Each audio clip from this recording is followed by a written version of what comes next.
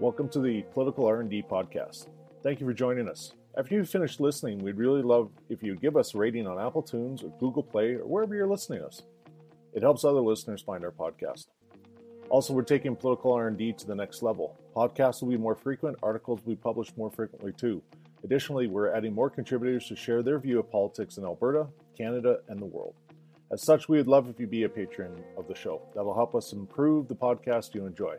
You can find us at patreon.com/politicalrnd, and you can find a link on our website too. Now, let's get political.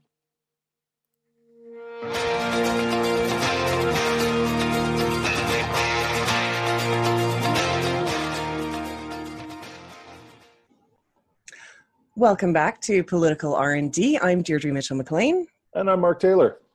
And today we are discussing what happens to a political party when the leader's personality or brand is bigger and becomes bigger than the actual brand of the party itself. And we're starting federally. Yes, for a change. Right? So don't worry, we'll bring it back to the province because hey, yes. We're Alberta. And heaven forbid, Alberta can always be, off the rails. So can't forget Alberta. So today's episode is called Cult of Personality. Yes. Awesome living color guitar riff. If we knew how to put those in and, not have to pay for it, even better. But yeah, we would so do it. Okay, so do you want to start with the Greens? I think that'll be will that be a shorter conversation than the CPC? What? The guy that's loathed by Elizabeth May almost as much as she loathes Stephen Harper. Well, I mean, we could probably interlace the two because as much as Elizabeth May loves to think that she wasn't like Stephen Harper, she was totally like Stephen Harper. So they're both, and there's a lot of, what do I want to say? There's a lot of similarities in what's happening in both parties right now because Stephen Harper only stepped down in 2015. Elizabeth May just stepped down. Was it in 2020 or was it the end of 2019? October last year after the election. No, November, because we had this debate on the lockdown. Yes. and somebody had to go find a device that looks things up on the internet. Who knew? Mm-hmm. Who knew you could do such things? Right. But, yeah, it was early November of last year that she stepped down. So yes, that's right. I remember this one now. And the other big parallel that's going on right now is that both parties are in a leadership race. Right. So even though it wasn't Harper triggered this one, maybe Harper did trigger this one. So that's right. Yes. And that's really what this comes down to is there's a lot of rumors about how involved Stephen Harper still is in that party that he essentially co-founded.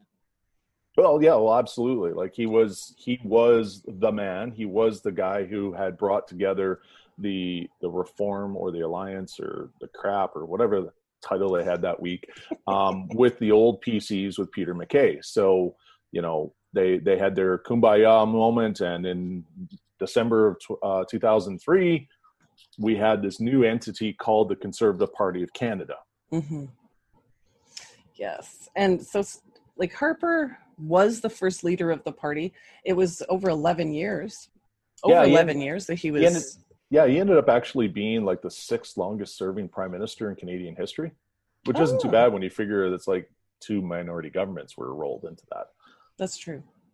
Yeah. But he was around for a long time. I mean, Peter MacKay, while he may love to tout his CPC founder credentials now, was, he signed over or helped sign over the PC party. And then he resigned and you never heard from him. Well, he didn't resign right away. Like he served in cabinet. He did, but I mean, like he didn't run in 2015 or 11. So yeah, he stepped down before the election, 2011. Yeah, no. So I mean, this is one of those things that like you took a look at some of those key conservatives, the guys that you would have guessed that would have replaced Harper. And I mean, it's worth noting, like Harper didn't have a deputy prime minister. There was no number two. So the number two, everyone kind of speculated, like, was McKay the number two? Was Jim Prentice the number two? Was Jason Kenney the number two? John Baird. I always call Jason Kenney Harper's number two. And he might have been at some points, and then Prentice might have been at some points, like depending on the roles they held within the cabinet. But all of them kind of left, with the exception of Kennedy. All of them left before the Conservatives went away as leaders, or as the governing party. Yes, that's right. Definitely, with the exception of Kenney, because he didn't step down till 2016. Right. So he had won again in 2015. Harper had actually left before him. But where this all kind of leads is there, as much as there seemed to be, at least from the outside, this unified conservative base, it really it seemed to demonstrate that if you had any leadership aspirations, staying in the conservative camp was not the place to be. So what do you mean in the conservative camp? Define maybe, that. Like, maybe camp isn't the right word. The conservative caucus wasn't the place to be. Okay. Because, I mean, really, we take a look at the leadership race of 2015 to replace Harper. We had a laundry list of 14 people. And I mean, like, we had milquetoast Andrew Scheer and batshit crazy Maxime Bernier on the final ballot of 14. But, like, you know, like Kevin O'Leary had a chance to get in there and win. We could have had our own Donald Trump moment. So, I mean, we saw the same problem in the leadership race for the Conservatives in 2015 as we're seeing now, is that there doesn't seem to be the heavyweights that the Conservative Party has. All of them stepped out, and none of them got in. So the question is, you know, you have to ask the question, why? Now, if that party still has Stephen Harper dangling things and running things as he was from the Conservative Fund, then, you know, if you don't have the blessing of Harper, you don't run. Yeah, and there's a much smaller field this time too, which I don't know if that's weird or not. I mean, to go from having 14 or 17 people, like, I don't even remember what the first total was. I think 14 of them made it to the actual ballot, but there were more that had stepped down before it actually went. Well, O'Leary was one who technically stepped down. He was still on the ballot. He still got votes, but yeah, like this time they had there was Rick Peterson out of Alberta. Yeah, who didn't get the signatures or money. Yeah. Marilyn Gladue. I think those. Was there one more woman? I thought there was one more. I'm going to say no, but I mean, it really doesn't matter because I wouldn't put either one of them in the heavyweights. I mean, the only other heavyweight that I would have seen, and it was, again, calling back to the yesteryear of PCs, was Jean Charest. And another Alberta. Well, currently in Alberta. Charest's in Alberta. Yeah, he works out of a law firm in Calgary. Yeah, that's why I liked him, actually, because I was like, he still has that Alberta tie, but also the Quebec tie. The East. I was like, he's the guy. But again, this gets back to, it's like, where were the heavyweights? Like, I wouldn't put Aaron O'Toole as one of the heavyweights coming out of caucus, and yet he's considered, you know, it's between him and McKay. He's going to win. Yeah. Right. But, you know, and so he might have some better chops. Hopefully doesn't have a dual citizenship and a failed investor broker, insurance broker license, but whatever. The whole thing is that we didn't see, like, those heavyweights that were in cabinet during the Harper government didn't put their name in. Well, technically O'Toole and McKay were both in Harper's cabinet, but they I don't know. I don't consider them to be, like you said, like those heavyweights, those star candidates. Countrywide, you know, no matter what we think of him here, but I mean, he won. Jason Kenney was probably the biggest name that could have stepped in to be conservative leader. There of course was rumors and speculation, but that also might have been a bunch of progressives hoping that he would leave. So yeah, wishful thinking. yes. But I mean, it is absolutely a potential, because with the candidates that they have put forward for this election, and it doesn't strike me as being a winning combination for 2023. Well, I expect the federal race will be 2021. Oh, right. Minority government. Yes. And so, does the conservatives follow their typical pattern of eating their young? As soon as somebody fails, they go and they'll cause another leadership race. Of course they do. Yeah. What was it? It was the Tyee that came out with Michael Harris. Yep. Came out with that article recently that said, fingers. Harper's fingers were all over the leadership race. And I don't even know if you could say that they can't be. Harper is the person that comes to mind when you think of the Conservative Party of Canada. Yep. And it's because he was the first leader, his brand superseded the Conservative brand. Mm-hmm. The Conservative Party of Canada formed, and we've had this conversation a number of times on this podcast in various capacities, of what's the future of conservatism. And conservatives haven't been able to answer that. All they've known now since 2003 is Harper's brand of conservatism, which there isn't even, is it populist? Is it SOCON? Is it a merger of the two? Like, nobody can even really put a finger on what that is. To quote Harper, yeah, I would argue that conservatism is populism. That's what he told Shapiro. Yeah, I know. But I'm just saying, I believe that's his version. That's his understanding of what it is. Right. So, I mean, so he believes in more of a right-wing populism tied a little into social conservatism because someone's got to fund it all, and off to the races type thing. But yeah, we saw in the last election that got rejected by Canadians on the most part. I mean, they'll point to we got more votes, but yeah, you clean sweep 2 provinces, but that's not. It didn't get you any more seats. Yeah. If you guys want to start talking proportional representation, we'll talk about how many votes you got, but that's not, our system doesn't work that way. So, and that's something that whether or not the party realizes it, which I'm guessing they don't. I was going through my emails for the leadership race, and O'Toole is going on and on about Harper, and I'm like, okay, so they're still trying to capitalize on the brand that is Harper, not look at us leading the Conservative Party of Canada, or this is where I want the Conservative Party of Canada to go. And Harper's with me.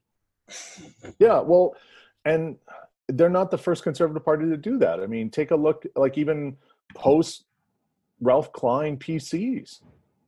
Everyone wanted to be the next Ralph Klein. They all wanted to channel Ralph Klein. Hell, Jason Kenney was channeling Ralph Klein, much to the chagrin of the Klein family. Right. They just want to be popular. Yeah. And so they don't even want to put their own stamp on things. They just want to take somebody else's stamp and get that lighter, every time you hit it with the ink, it just gets lighter every time you tap it down. Yeah. That seems to be, they don't seem to have an original idea. So you have to go back and recycle somebody else's. And so Harper isn't that far away. Since it worked so well for them last time, I'm thinking that's just. Apparently they don't learn from their mistakes either. But, and I mean, that's really what stemmed it for me was, that article from Michael Harris was that it's like, here's a guy who was still involved with the Conservative Fund.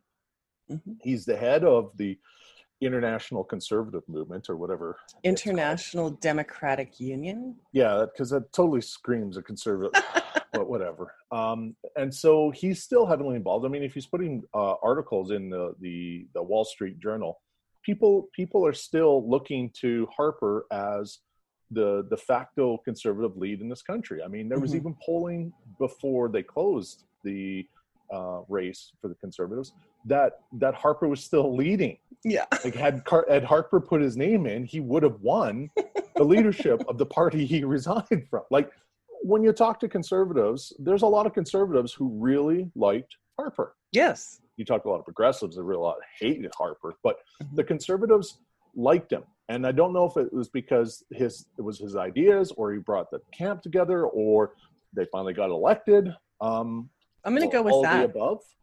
So he was seen as a successful conservative, and so, it's not surprising.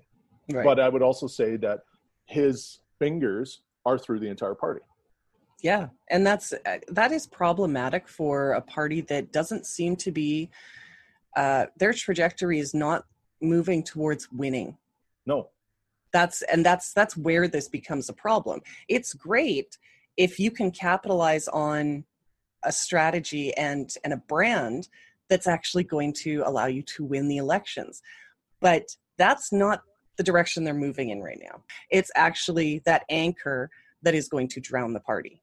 Yeah, and I mean, there was a real opportunity in this election, or this leadership race, for that maverick conservative to stand up and go, this is what we need. This is what conservatism needs to look like for the next 10 years. And none of them are doing it. So no. They're going to default to Harper style conservatism, which it's going to be the second stamp. It's like, the fresh one was Harper, the not so fresh one was Scheer, and this third iteration you're barely going to see. And after this pandemic, if the accusing people of trying to register horses and live off of $2,000 a month, that's not going to resonate with people, and you're going to alienate more and more. So yes. Yeah. So, but we saw the parallels that I saw the exact same thing when I was with the Greens. Right. And it was funny. And being outside of it, when I think of the Greens, I cannot name, although from talking to you, I can name one other leader of the Green Party. But had I, if I didn't, I would only ever think of Elizabeth May. She is, she was able to brand herself as green, right? Well, she came from the Sierra Club, so there was no debating her green credentials. Her greenness. Which the Greens, like everybody else, have a purity test, and that's theirs. Is how green are you? But there are people, like, if you weren't deep green, you were garbage. Recycled maybe, but garbage. Pea soup green. Yeah, like it's like there were some serious purity tests going to Greens, and so Elizabeth May passed those because here she was the former executive director of the National Sierra Club, and she ran. And like in 2006, she was running against David Sharashenko, who later became he was a candidate, high-performing candidate, who later became a city councilor in Ottawa. Okay.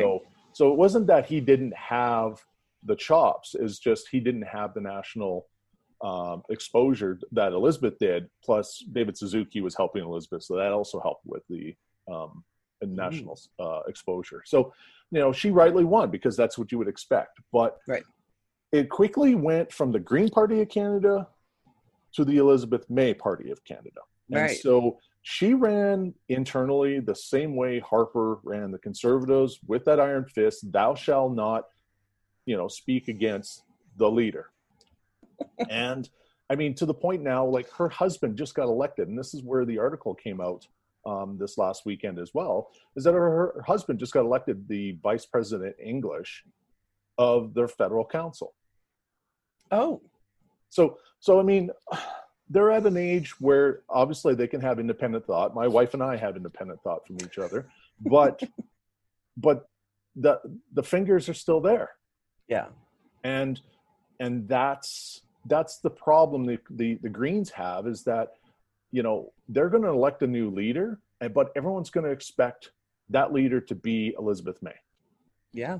And that, I mean, she ran the party for 13 years.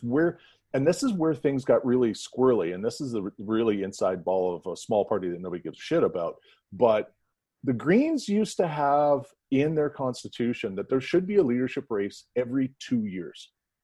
So not even, So it's yes. For those just listening, there was a look of shock. So that was old Green Party Canada policy, like pre-2006. And so on 2006, the same year that Elizabeth got elected, they changed it to every 4 years because it made more sense for the electoral cycles. Right? Yeah, because you could have a leader. But I mean, part of it also made sense is that you're not paying anybody. 2 years is a long time to ask a volunteer to be in such a prominent role. Oh, but wait, wasn't she paid as leader before she got elected? Well, they started making some money, and they had the Chrétien had put in the dollar subsidy. Oh, right, yes. So that only came in 2004. So which coincidentally was the year that Jim Harris, the previous leader of the Greens, got elected. Oh, so Jim served his 2-year term. I don't think Jim actually got paid anything. If he did, it wasn't a lot. And so then in 2006, we had the race with Elizabeth May winning. And now we've got some funds. She's getting paid as a full-time leader, doing full-time leader work. So there's no problem with that. And they changed the mandatory race from 2 years to 4 years. So in 2010, the Greens were supposed to have a leadership race as per the Constitution. Leading up to that, their federal council just simply said, no, we don't think this is a good idea, so we're going to cancel that. And then they had a vote at the AGM to confirm that decision, except that's not how constitutions work. They were compelled to have the race conclude at the AGM. Oh. And so they're just like, we're not going to hold it, and we're just going to hope that the party agreed with us. And then they changed to the Leader for Life model, which much of the other parties had. But that was one of the things that made the Greens distinct, was that there was no opportunity to create a cult of personality, because that role had to be continually, like, the leader had to run for re-election. Right. Like you would have as an MP or an MLA, that on a set period of time, you had to run for re-election. And that was their way of doing a confidence vote. Which, I mean, that makes sense as well. It's not that I dislike it. I actually kind of like the idea of it in a third party or fourth or whatever. I kind of like it for a smaller party where you're moving people around and in a way to avoid becoming a victim, to have the party become a victim of that cult of personality. Yeah, because I mean, you saw it with the ADQ in Quebec. The CAQ? No, ADQ. They're Action Democratic, whatever. It was Mark something. He was the leader, elected a bunch of their members of the National Assembly, MAs. But as soon as he stepped down, the party disappeared. For a small party, if you build it around a person, then you run into the situation where when that person leaves, the party suffers. And I would even say the federal Greens, which already suffered with Elizabeth May's membership, entrance and leadership, because you can see in the polling numbers, the Greens have not really exceeded the success they had in 2006. Right. And it's been kind of like they kind of peaked up a little in 2008. So in 2018, there was an opportunity for the Greens to peak a little bit. How so? I don't know. In like, it was these random statements out, and I'm not going to tell you why. No. Okay. So actually, I guess it was 2018, 2019. It just seemed like there was, the Liberals were kind of, with their carbon tax and things like that, they kind of opened up some of the stage space for the Green Party. And it seemed like they were managing to capitalize on, what they were being offered through the federal government, just because the policies matched things that they wanted to do. So it sort of seemed to me that in 2018 into 2019, that Elizabeth May and the Green Party had these clusters of support that the polling numbers were showing they're going to actually get they're going to be able to reach party status within the federal government, because it looked like they were going to possibly hit 2-digit seats. Yeah, but the problem with the Greens, and it's been since Elizabeth took over, and in fact probably gotten worse, is that they're a mile wide and half an inch deep. They're not even an inch deep; they're half an inch deep. They've got the support on Vancouver Island, where they have two of their seats, and then they have one in Fredericton, where overlaps with the one Green MLA, and that's been it. Like, there hasn't been a growth of the organization, because the organization's always been, let's get Elizabeth elected. Right. So that's when it stopped being the Green Party and let's elect Green ML or MPs, and it became the Elizabeth May Party. Right. And I remember sitting on federal council in 2008, and one of the other councillors had actually said, the Greens are done. We're now the Elizabeth May Party of Canada.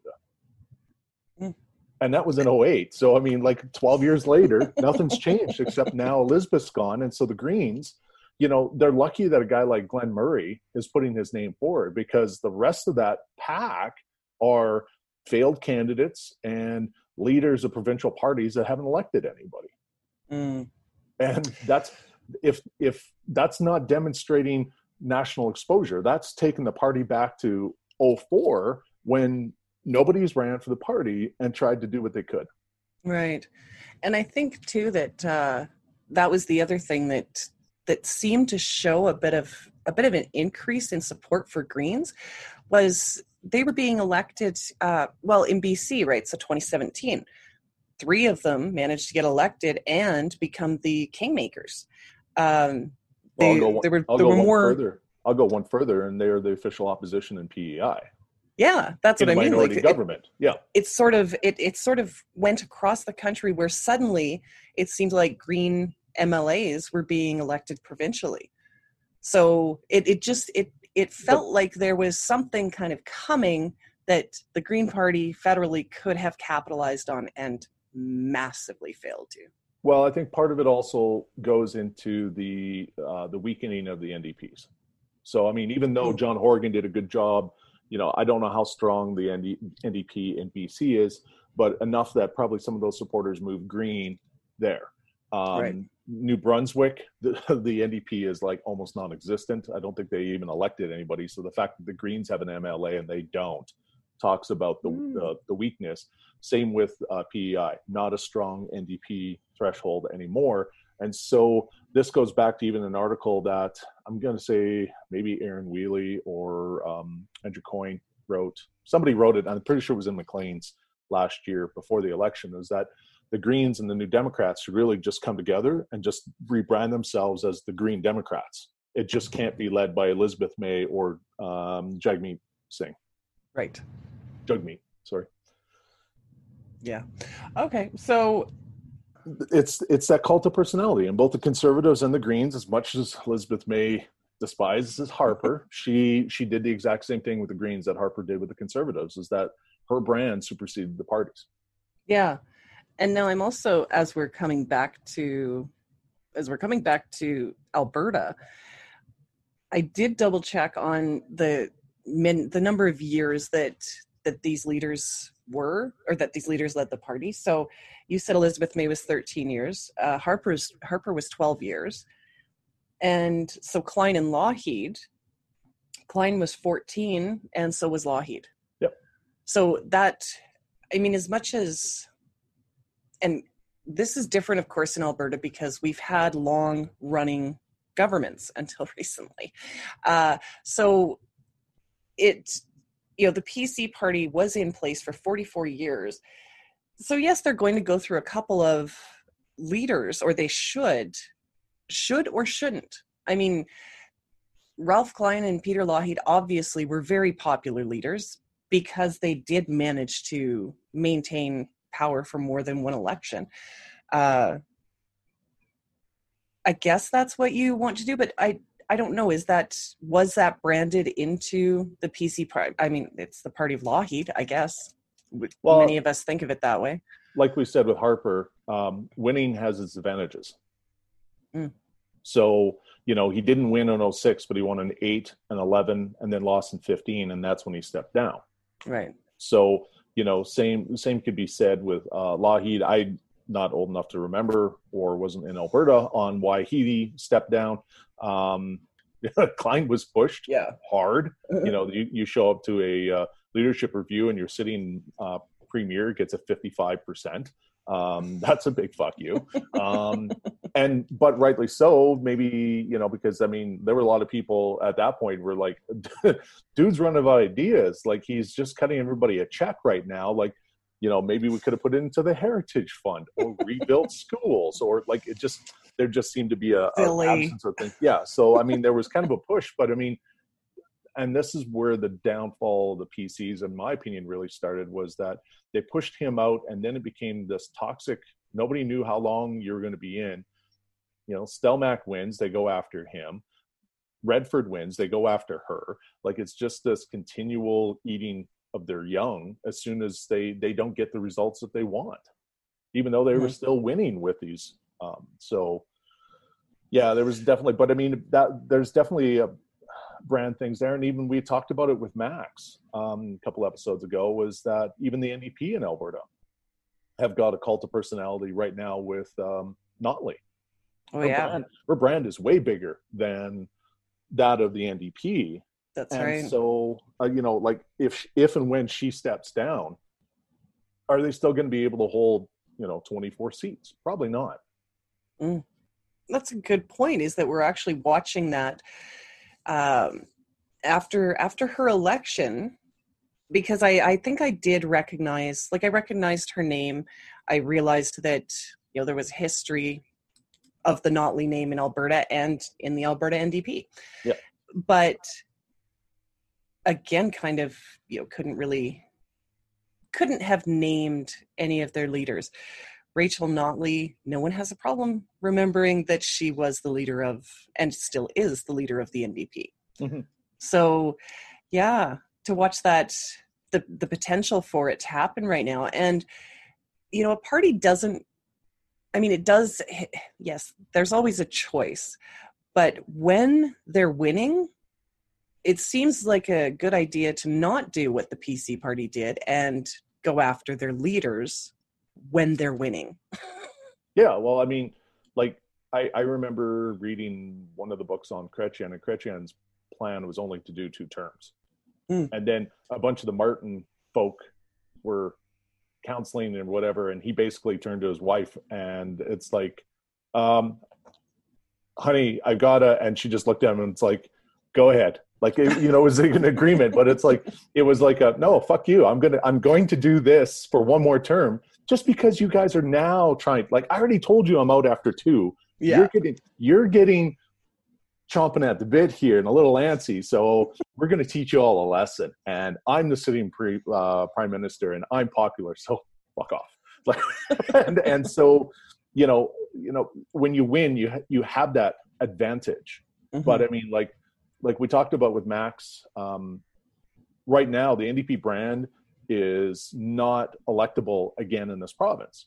Right. And so they're hanging on to that Notley brand. Hell, they put it all over the signs. There was no, it was Team Notley. There was no NDP running in 2019. And so what happens in 2023? Like, that brand, her brand isn't going to get stronger. But it's true. Yeah, because it was very, very strong. Yeah. And people didn't reject the NDP because of Rachel Notley. They rejected them despite the fact that Rachel Notley was leader. Yeah. Yeah. No, there was conservatives who saw Notley as a competent leader. And there was polling that came out that people would still prefer today to have Notley leading this versus Kenney, but they want Notley leading the UCP government.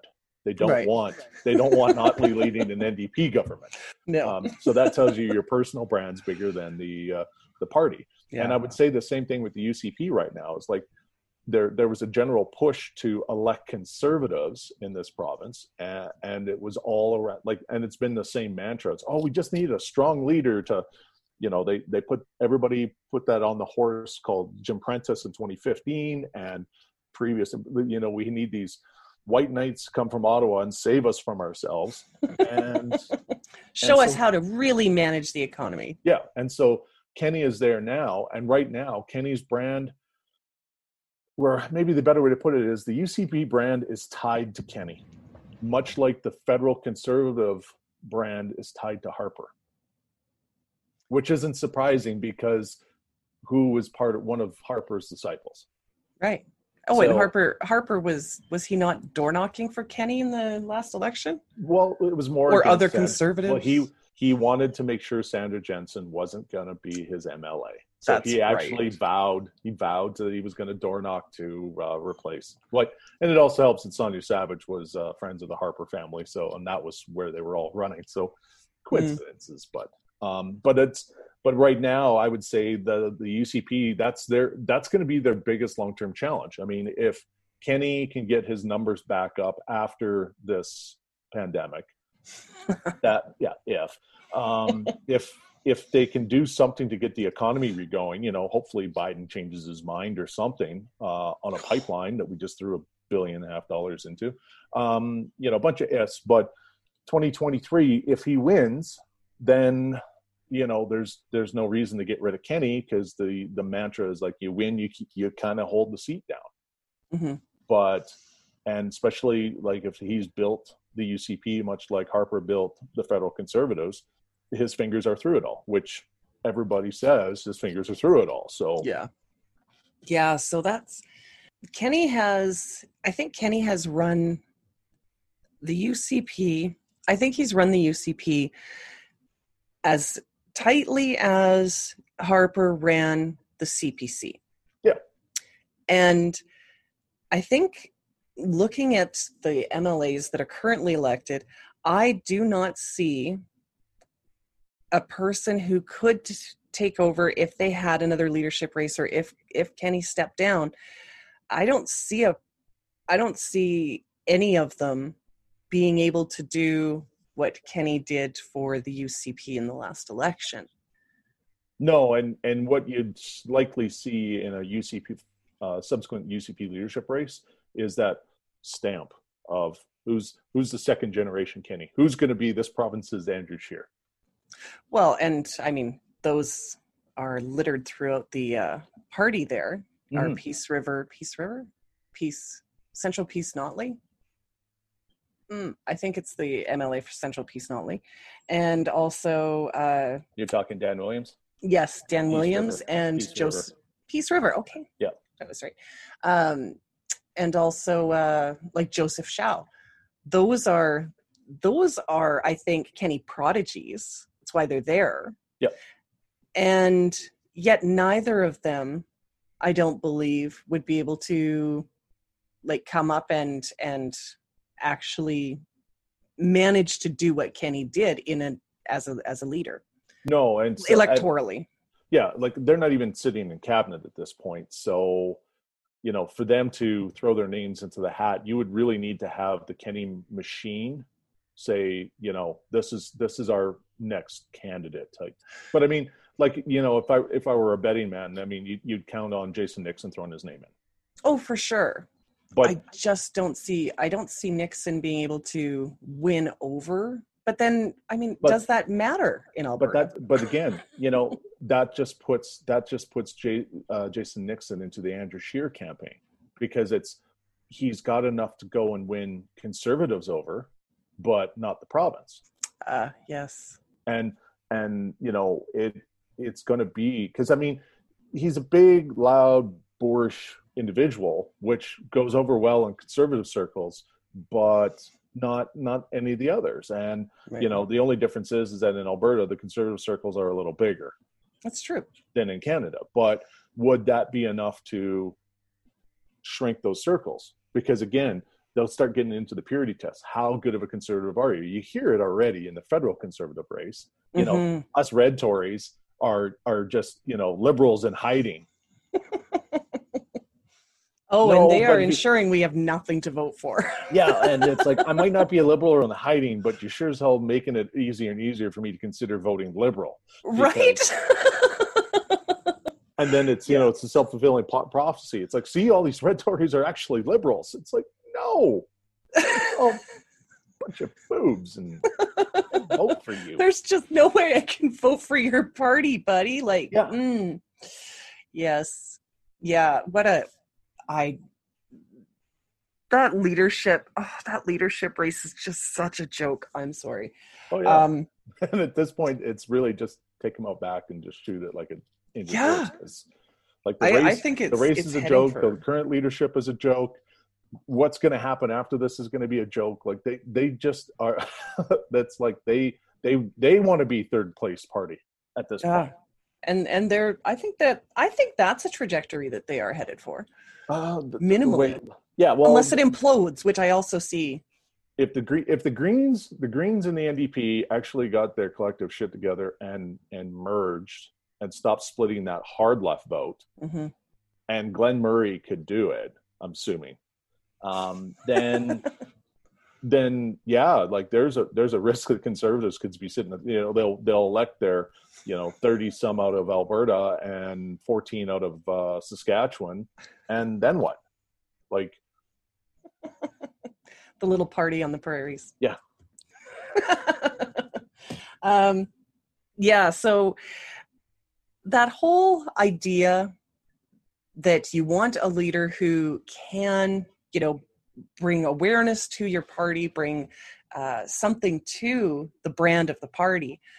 But how do you manage to not end up with a leader who takes over the brand of the party? And I mean, if the CPC were to implode, and I think that that's the trajectory that the UCP is definitely on, whether they're going to manage to get there as quickly as the CPC, I don't know, but I see the CPC hitting that after the next election when they don't manage to increase their vote share, their seats. Yeah, no, the next leader is set up for failure. Yeah. And until the federal Conservatives figure out what it means to be a conservative in this era, that's the trajectory. They know what a conservative looks like from last century. Yeah, and I think the same problem is going to hit Alberta. Like, you don't get into a toe-to-toe fight with the doctors and win that one, not during a pandemic.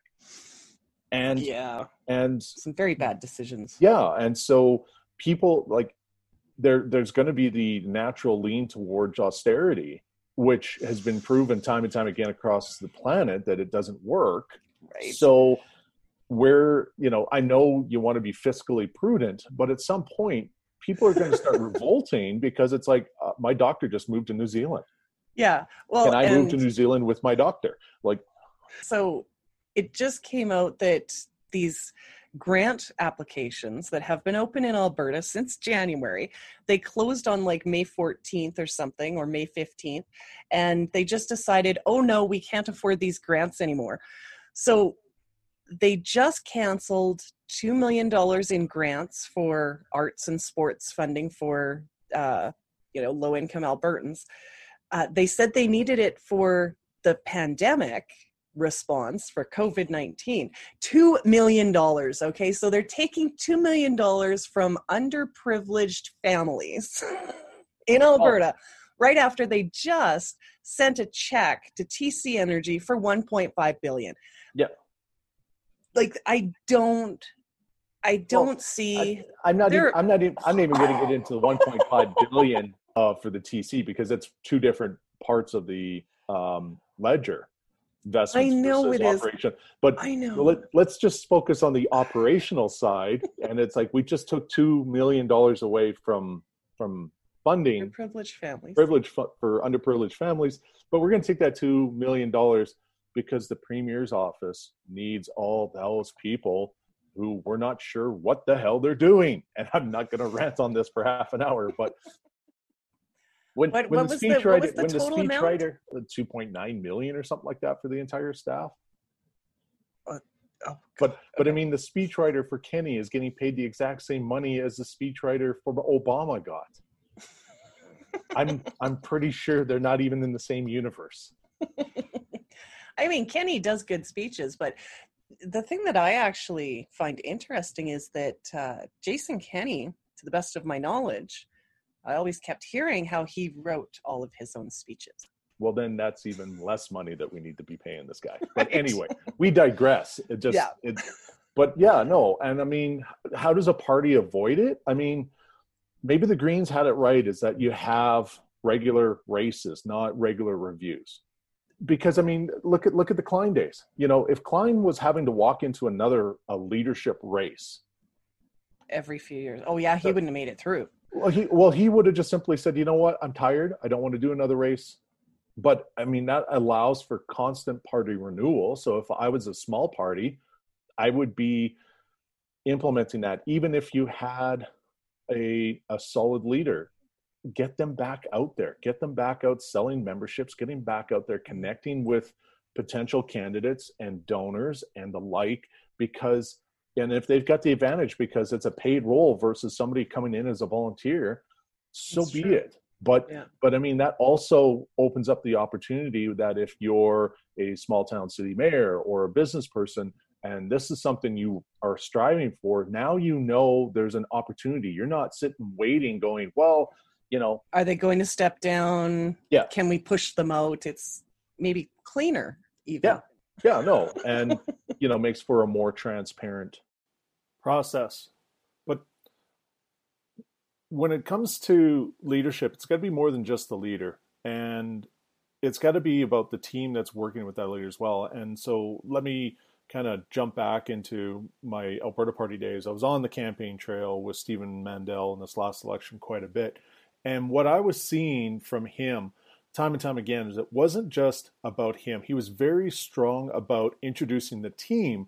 And so every event he was highlighting the candidates he had with him, and he was out doing the events. And so, I mean, you see that with all the leaders, that they're out doing events. But that was just something that really struck me as unique, was that Stephen was really wanting to grab that 1970 Peter Lougheed wandering up the steps of the legislature, and that was that team behind him. And so it's more than just finding that one leader, but finding a leader who can bring a team behind them. Well, and I guess that is one way to avoid becoming a cult of personality. But is that something? Well, actually, no. There's no way around it. That is the way to build a strong brand, is to ensure that people know the brand. Not necessarily. You do need to know who the leader is, but to make it more about the party branding rather than your own personal branding. But I do realize the benefit that brings to the parties. Obviously, that brings them a lot, but we've already seen how detrimental it could be. Is there a less recent? Did you happen to notice, or is there anything that kind of comes to mind when you're thinking of, like, federally? I can't think of anyone else that kind of had that personality issue.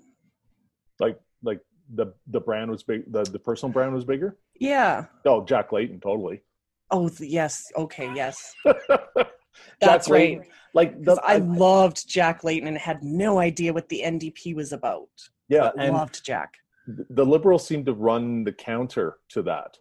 Is that there are partisans who get involved, but then they get grumpy when their leader gets grumpy, and then they back away, and so others take it. There's been the constant fights within the leader, the Liberals.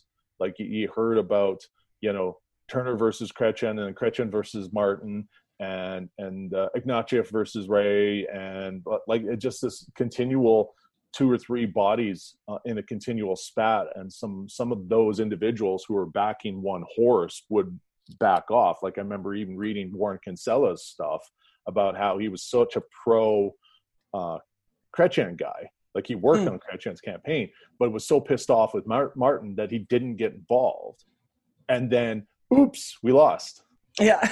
And then he's like, that was the mistake. I can't remember which book he wrote it in, but that was one of the comments he made, was that he bought into the Chrétien brand before the Liberal brand, even though he ran as a Liberal and been a Liberal, but because he let that cult of personality kind of get in front of the partisanship, he recognized that by backing off and not supporting the team first, the team lost. And so, okay, maybe you taught the Martin people a lesson, but now you're all sitting on the outside. Yeah.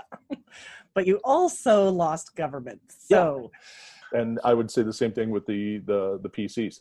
You know, that was part of the reason why Kenney came back to unite the Conservatives, is that at one point, part of the team just said, we can't back the leaders anymore. We're going to go elect our own. And they were called the Wild Rose. That's true.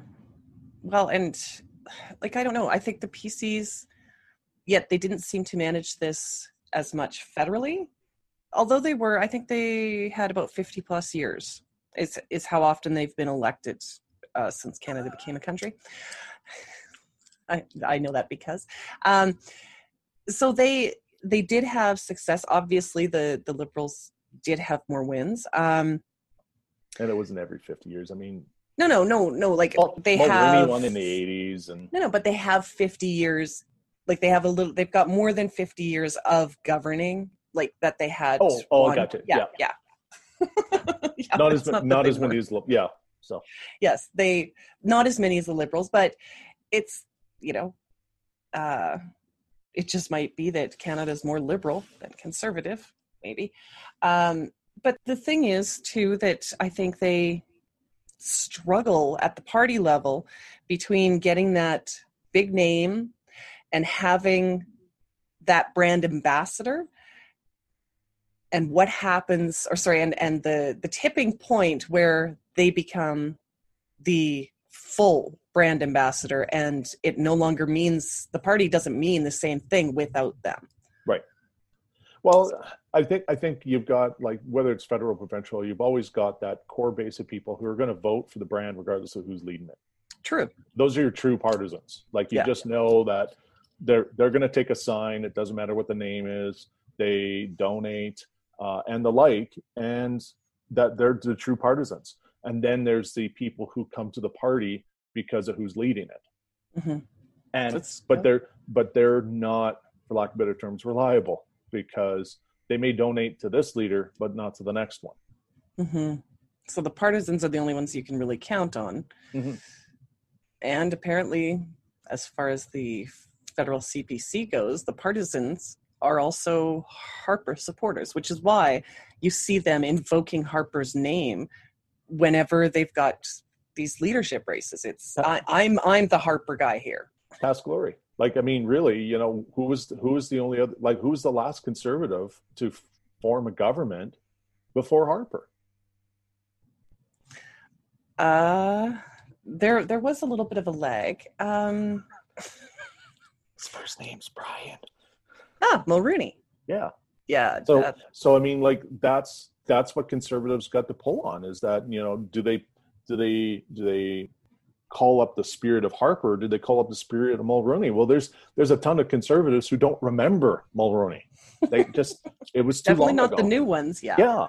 So, and the ones that do, if you're in Alberta, the name Mulroney, what does that bring to mind? A bumper sticker that says, "Tax this, Brian." Well, yeah, with the whole GST. Yes. Yeah. Right. So he's not the one that they can really pull from, because, well, he made people pay for stuff. Well, Alberta's always had an issue with Eastern leaders. So yes. So I mean, if you're gonna keep going back, then the next one outside of Harper, coincidentally an Eastern leader, but they keep forgetting that, is Chief the Chief. Who? Diefenbaker. Oh my gosh. From Prince Albert, Saskatchewan. Okay, yeah. All right. I can see where they were thinking, we need to do something here. We need to be able to form government. But they definitely chose the wrong path, in my opinion. Yeah. I mean, they got a bit of a run, but it didn't fly outside of those conservative circles, those partisan conservative circles. Yeah, and this goes back to the conservatives. The conservatives are going to have to rebrand, and unfortunately, it's going to take a cult of personality to rebrand the entire party. You're going to have, and it's not a Harper 2.0, it's not a Mulroney 2.0. It's going to be somebody's name 1.0 is going to have to be, be it the The MP Jack from Layton, and if it's the MP from Oklahoma or somebody who's got their own reality show or whatever it is, who comes in and says, this is what the next generation of conservative needs to look like, and I am willing to die on that hill, then that and unfortunately then the next cult of personality forms. But hopefully that person is opening the door behind them for team members because that's the only way you can sustain. Like if the federal conservatives they're going to need to have the cult form behind a new leader who can actually grow the brand.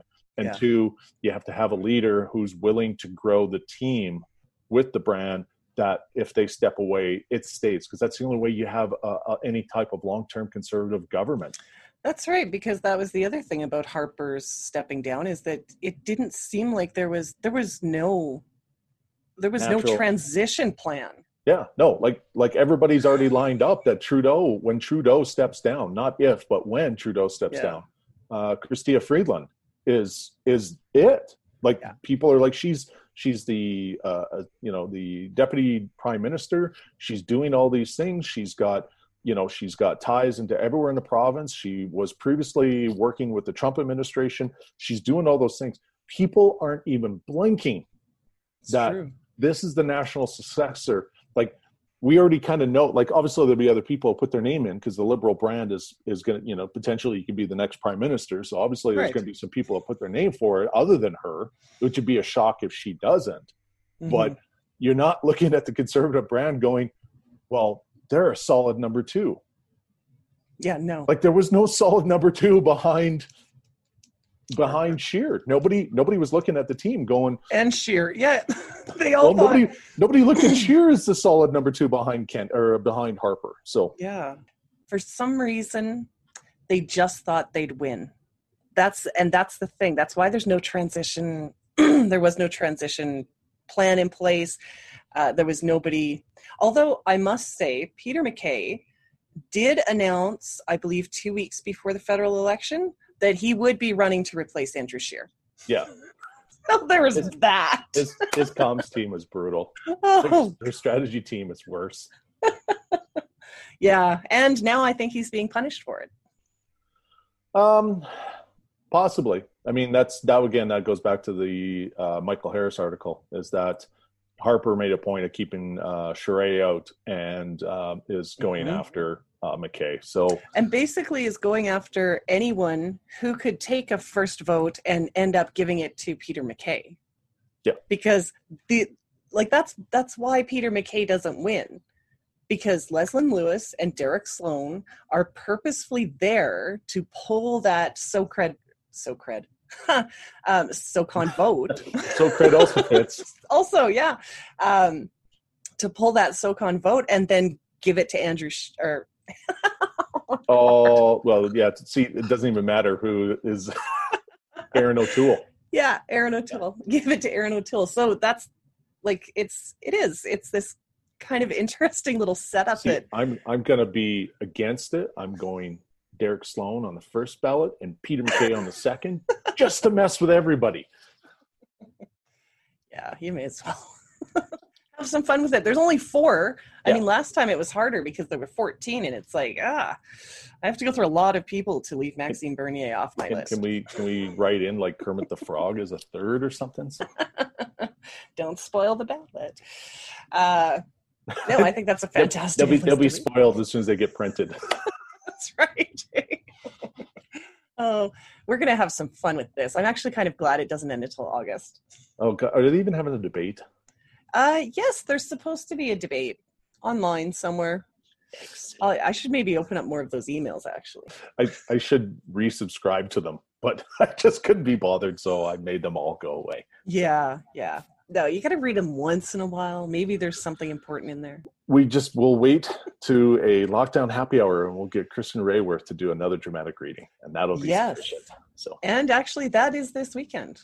Lockdown happy hour on the 23rd is with Donal O'Byrne and Kristen Rayworth. Mm-hmm. It's funny that you screwed up Kristen's name.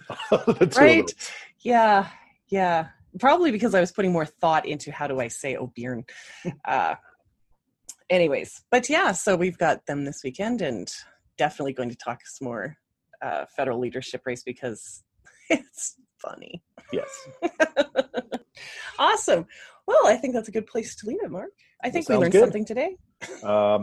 Sure. We made it through anyways. Yes. All right. We will, I guess, join us again for Thursday's episode, whatever that is. We don't know about that one yet, but we know that there will be a Lockdown Happy Hour at 3 p.m. on Saturday, May 23rd on Facebook. Facebook Live. Share with friends and family. Make sure that people are listening to the content you're enjoying as well. Yeah. Awesome. Thanks, Mark. Alrighty. Bye. You can find us on Twitter at politicalrnd, at Mitchell_AB, and At AB Mark Taylor.